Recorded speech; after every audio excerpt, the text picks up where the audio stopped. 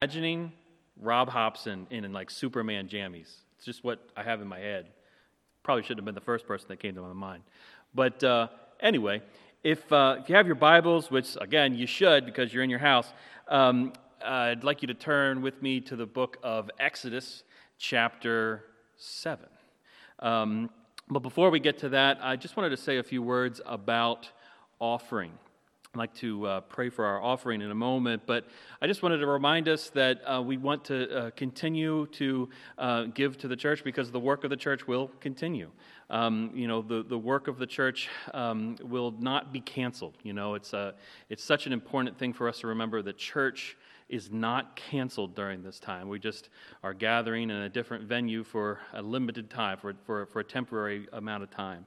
But the work of the church continues, and we just remind you that that this runs on the generosity of its members. So we just want to thank you for that. And I also wanted to draw your attention to, if you need any information about how to give, you can go online to ournewhope.org and get the information. Click on the Giving tab. It'll give you information about the address. You could just send a check in. That would be fine. There's also EFT information forms that you can download there to just have that taken directly out of your bank account or whatever. And then there's also now, thanks to the work of Rick Faint and Mark Ludwig, there is now we're offering the Give Plus mobile app that you can download on your phone, and you can give via bank card or credit card or whatever you'd like. So just wanted to let you know those are your options, and with that, let me pray for our offering. Father, thank you so much for this church. Thank you for this gathering of people. And I just thank you for these families that are gathered together for worship.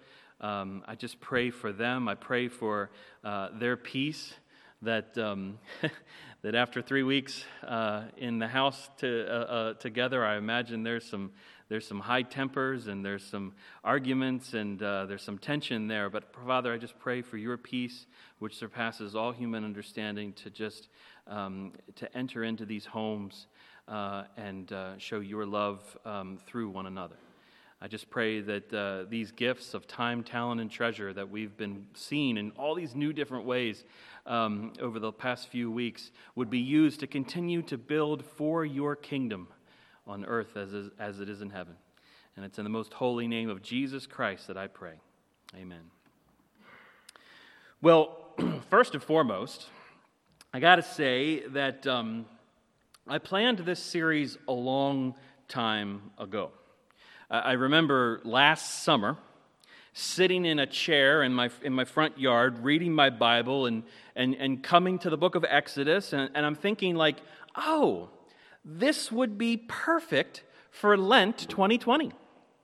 And principles of strongholds and redemption and deliverance and the attributes of God, they all seem to flow from the book of Exodus, and they're especially important during Lent.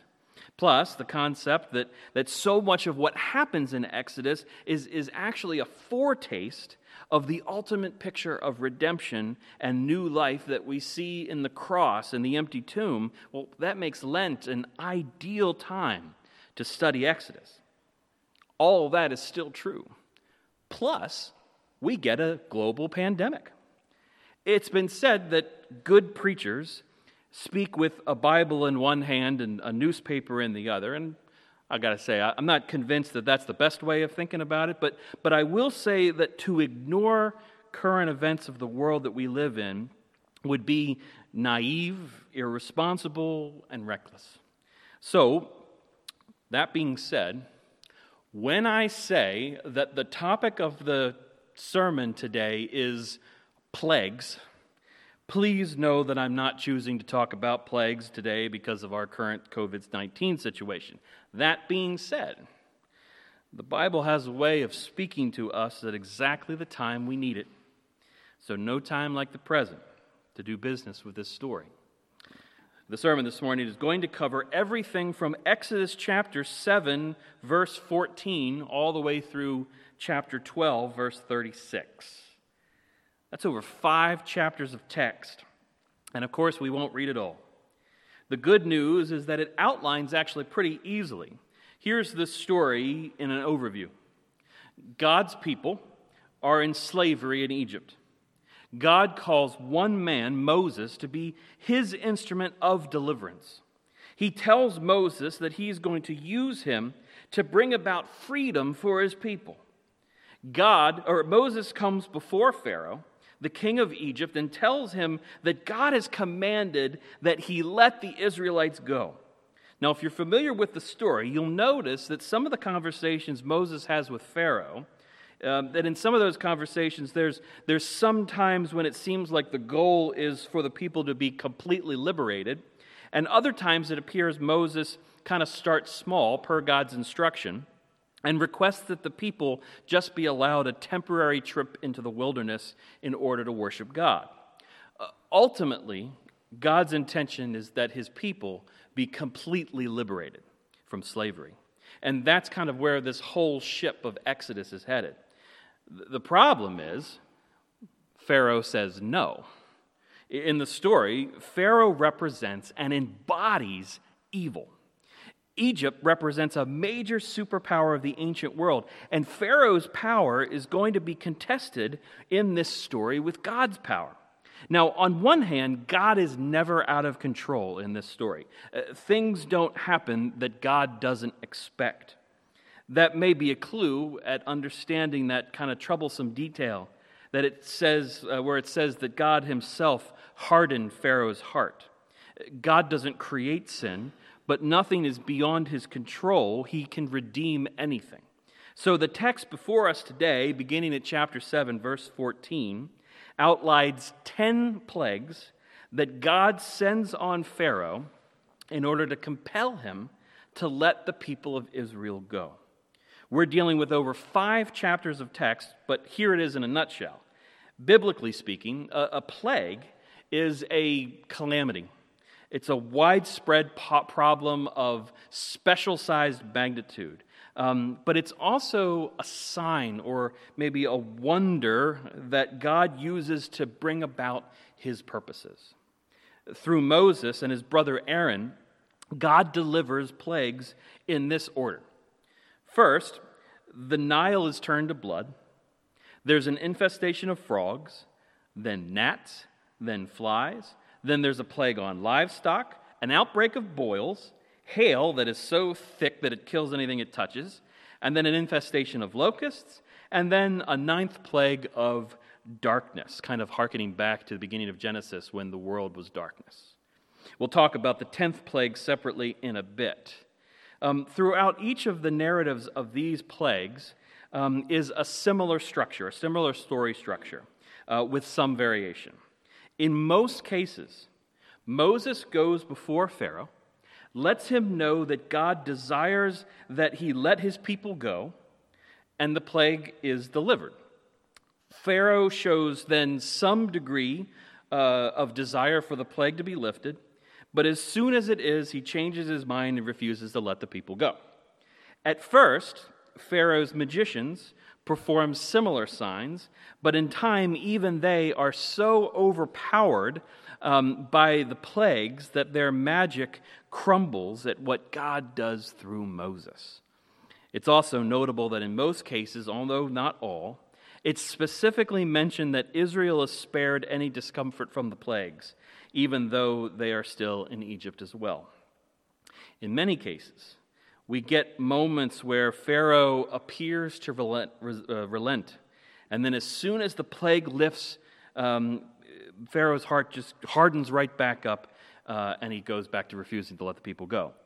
During the locust plague, Pharaoh tries to see if he could allow just the men to go. And during the darkness plague, he says that the people can go as long as you don't take your livestock, you can go. You figure he wanted to steal Israel's livestock. Well, they were all away because the Egyptian livestock was all dead. But no matter what happens during these first 9 plagues, Pharaoh ultimately goes back to refusing to let the people go.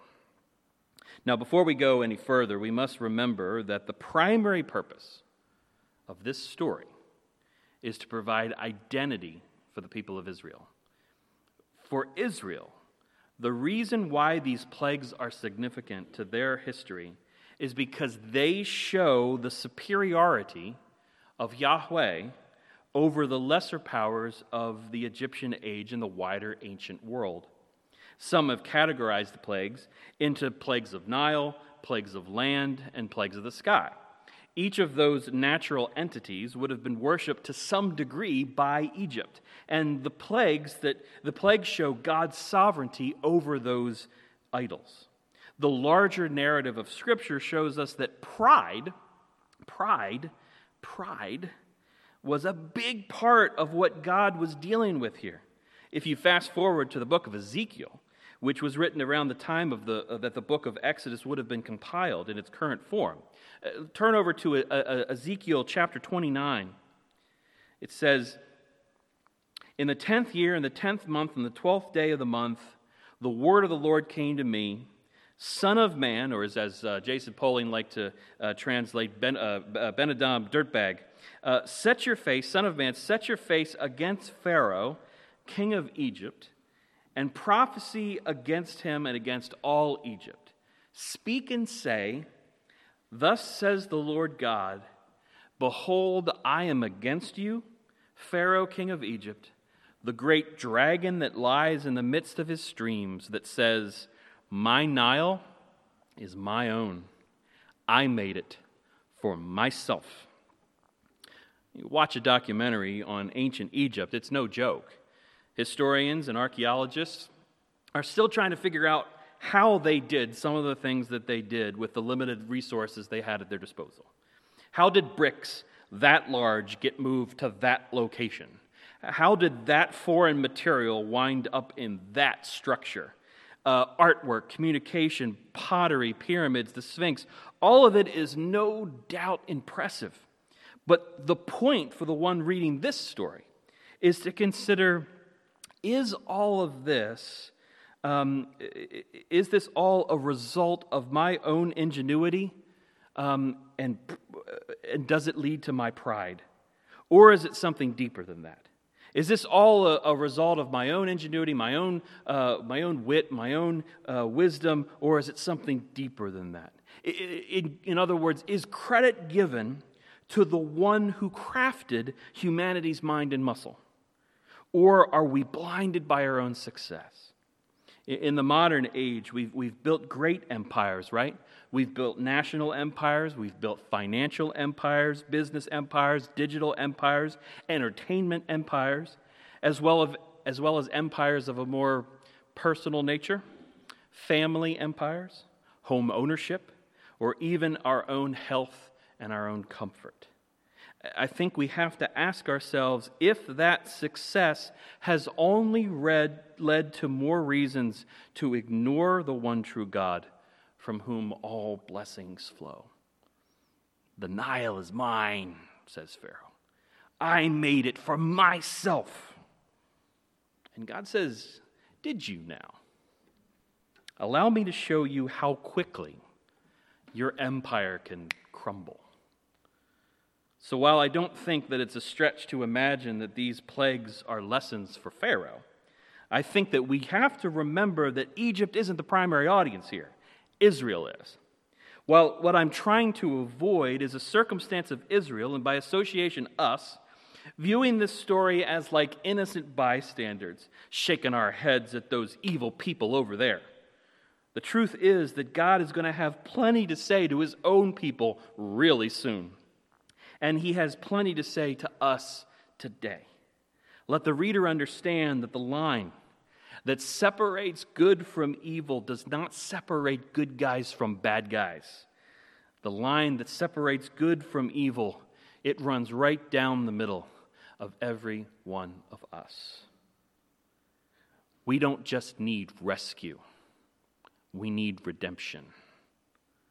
Turn with me to John chapter 9. At this point in John's gospel,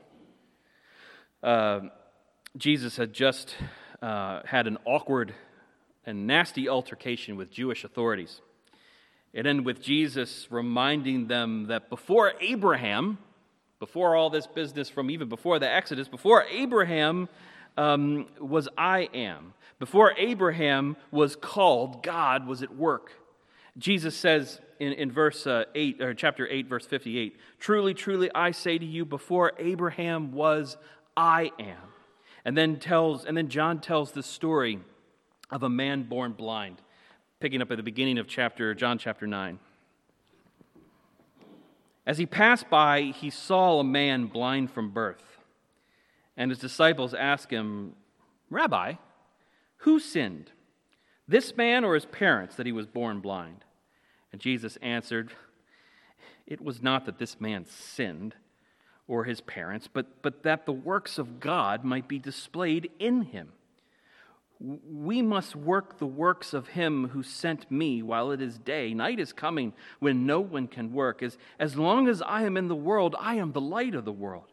Having said these things, he spit on the ground and made mud with saliva. And then he anointed the man's eyes with mud and said to him, "Go, wash in the pool of Siloam," which means sent. So he went and washed, and he came back seeing. The disciples here are assuming that, some manner of karma exists or something. That the man was either blind because of something he did, or because he was blind because of something that his parents did. And Jesus is quite clear to call that out and say that is not true. This man is not blind because his parents sinned. He's not blind because he sinned. Of course, he had sinned in his life, because all have sinned and fall short of the glory of God. And ultimately, that is what he needs freedom from. But to try to line up sins with painful experience does nobody any good. If I stub my toe, it would be a fool's errand to try to figure out which sin was being punished in that particular moment.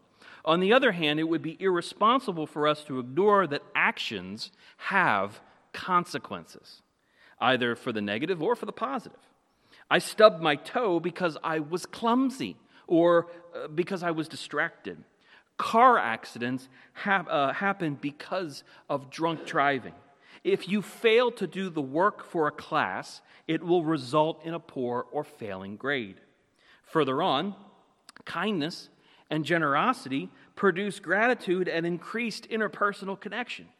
Focused driving produces a much lower risk of accidents, and dedication to studies produce decent grades.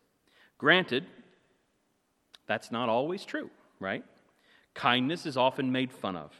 Drunk drivers continue to get away with irresponsible behavior, and sometimes the class is just an easy A. The point that Jesus is making here is that there are things that are going on here that are deeper than we realize.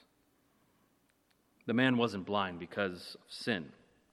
But that doesn't mean that he couldn't, he couldn't grow as a result of the experience, and that B, that God's character couldn't be revealed through it.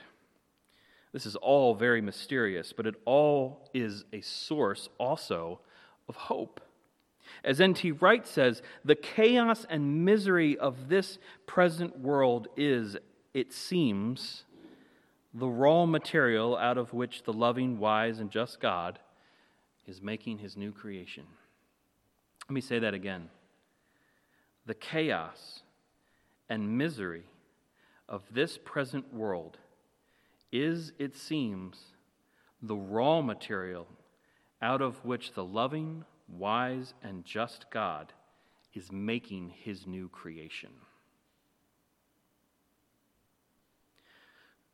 The question is not which sin caused this man to be blind. It's what's God up to? In the story, this man is brought before the Pharisees, and they start to grill him, and the guy just says, listen guys, if you want to learn more about this guy, you're going to have to go talk to him. What I can tell you is that I was once blind, and now I see. And so the hope in that passage is that lives can be changed. Freedom is possible, and hope is offered to all of us. Now back to the plagues. The plagues described in the book of Exodus happen as a consequence of Pharaoh's refusal to let Israel go. The way those consequences take shape are a mystery to me, and frankly, it's not my place to question them. It is my place, however, to learn from them. What seems clear from this story is the truth that God desires freedom for his people, and he will stop at nothing to accomplish that goal. After 9 plagues that range from inconvenience to suffering, God then tells Moses to threaten Pharaoh with a 10th and final plague, beginning in Exodus chapter 11. Yet one more plague I will bring upon Pharaoh and upon Egypt. And afterward, he'll let you go. When he lets you go, he will drive you away completely. Picking up in verse 4. About midnight, I will go out in the midst of Egypt, and every firstborn in the land of Egypt shall die. From the firstborn of Pharaoh who sits on the throne, even to the firstborn of the slave girl who is behind the handmill, and all the firstborn of the cattle. There shall be a great cry throughout all the land of Egypt, such as there's never been, nor ever will be again. But not a dog shall growl against any of the people of Israel, either man nor beast, that you may know that the Lord makes a distinction between Egypt and Israel. Those words should not be easy to hear. Clearly, God is raising the stakes to an unfathomable degree. This is not the time for us to wave our finger at Pharaoh in Egypt and say, well, you just got what you deserved, didn't you? This story should make us tremble. It should make us sick to our stomach. This story is intended to show us just how seriously God desires freedom for his people. And it's not a coincidence that this final plague deals with matters of life and death and family and deep, painful suffering at the loss of sons. The final plague sets up the severity of God's actions moving forward, not only in this story, but also in the larger narrative of Scripture that goes on through the book of Revelation and even towards us today. The spoiler here is that God is about to show us a picture of what the severity of the cross looks like. The redemptive action in which God is going to call all people, all things to be his people and redeem them through the giving of his Son and the sacrificial love of Jesus Christ on the cross. Ultimately, that is what needs to be at the forefront of our minds as we read this story of Exodus. It's more than just a threat, right? Pharaoh says no again. And even after seeing how God is quite capable of acting out plagues that had come previously, his heart is still hardened, and he refuses to let the people go. So God tells Moses to instruct the people to prepare for what will soon be known as Passover.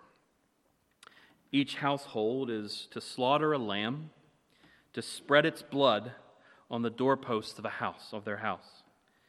The households are to roast the lamb and eat it, but they have to eat it all. Anything they don't eat has to be burned the next morning, and while they eat, they're to keep their belts on. They're to keep their sandals on their feet. They're to keep their staffs in their hands.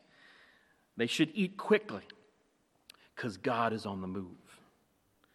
When the 10th plague takes effect and the Lord strikes down the firstborn of Egypt, he will pass over the homes that have the lamb's blood on the doorway, and the people of Israel will be spared this plague. Turn with me back to Exodus chapter 12, beginning in verse 29. At midnight, the Lord struck down all the firstborn in the land of Egypt, from the firstborn of Pharaoh who sat on his throne to the firstborn of the captive who was in the dungeon, and all the firstborn of the livestock. And Pharaoh rose up in the night, and he and all his servants and all the Egyptians. And there was a great cry in Egypt, for there was not a house where someone was not dead. Then he summoned Moses and Aaron by night and said, "Up, go out from my people, both of you. Get out of here. You and the people of Israel, go serve the Lord as you have said. Take your flocks, take your herds, as you have said, and be gone." And then he adds, "Bless me also." Wasting no time, a mixed multitude of people. Exodus from Egypt at Pharaoh's final request. All told, the story tells us that the people of Israel were in the land for 430 years, and now they were released. It would be premature to say that the people were free, though. The story continues, and it will reach its climax with Jesus on the cross. Still, the importance of this story to the shape and the identity of the people of Israel, and therefore the shape and mission of the church, cannot be emphasized enough. The text of Exodus makes it quite clear that Israel is to remember this for generations to come. They are to remember who saved them. They are to remember that God, with a mighty hand, stretched out his hand and saved them from this destruction. To remember from a biblical point of view, biblically to remember, it implies a present and active bringing to mind. When the Bible talks about remembering something, it's not just saying like, yeah, that's right, that's what happened to those people all the way back there. In fact, if you've ever been to a Jewish Seder, I've been to at least one myself, and you'll notice that the kind of liturgy that they use throughout that dinner is they don't say God rescued them from slavery. They say God rescued us. They actually speak in the present in that moment. That's what we should do when we think about remembering what God did for us in Christ. Next week, you're going to hear from my friend Juliana Plews, who is just an incredible woman of God. I am so looking forward to her words and what she has for each one of us. She's going to kind of pull back a little bit from the narrative of Exodus and really lean into this thought of remembering and actually kind of talk to us about what it means to give a testimony of what God did for you when he rescued and redeemed you from the slavery of sin. So I'm really looking forward to that. I also want to mention that because of, was grateful that Trent was able to pre-record the worship. I think that worked great. Love Trent, love you, Trent. That was just awesome. But because of we didn't want to go kind of back and forth from that, I do want to close our time just from the pulpit. But before I do that, let me pray for us. Father, I thank you for what you have done in the lives of the men and women of New Hope Community Church, individually and also corporately. Father, I just ask that you would bring to mind this coming week our own stories, the stories of us moving from death to life, from sin to redemption, and how you turned our stumbles into dance. Father, I just ask that this week would be a time where we bring to mind, call to mind, and remember how you actively, presently are working in us, and kind of intentionally mixing the time periods there. But Father, I just ask that you would be with my friends this morning, that you would remind them of your holy mercies, which know no end. In the most holy name of Jesus Christ, I pray. Amen.